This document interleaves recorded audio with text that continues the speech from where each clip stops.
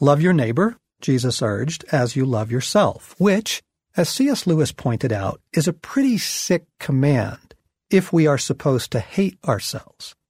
How you handle people is the second great test of your character. Again, Jesus is cutting through both all the complexity and our dodging by helping us focus on our motives.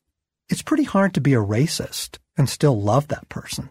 It's pretty hard to hold bitterness in your heart and still love that person. So here, too, we find a profound rescue. Wherever it is we find ourselves struggling, we begin to choose love.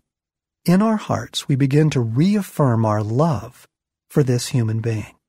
I find myself wanting to get irritated and judge. Jesus, help me love this person. I find myself wanting to envy.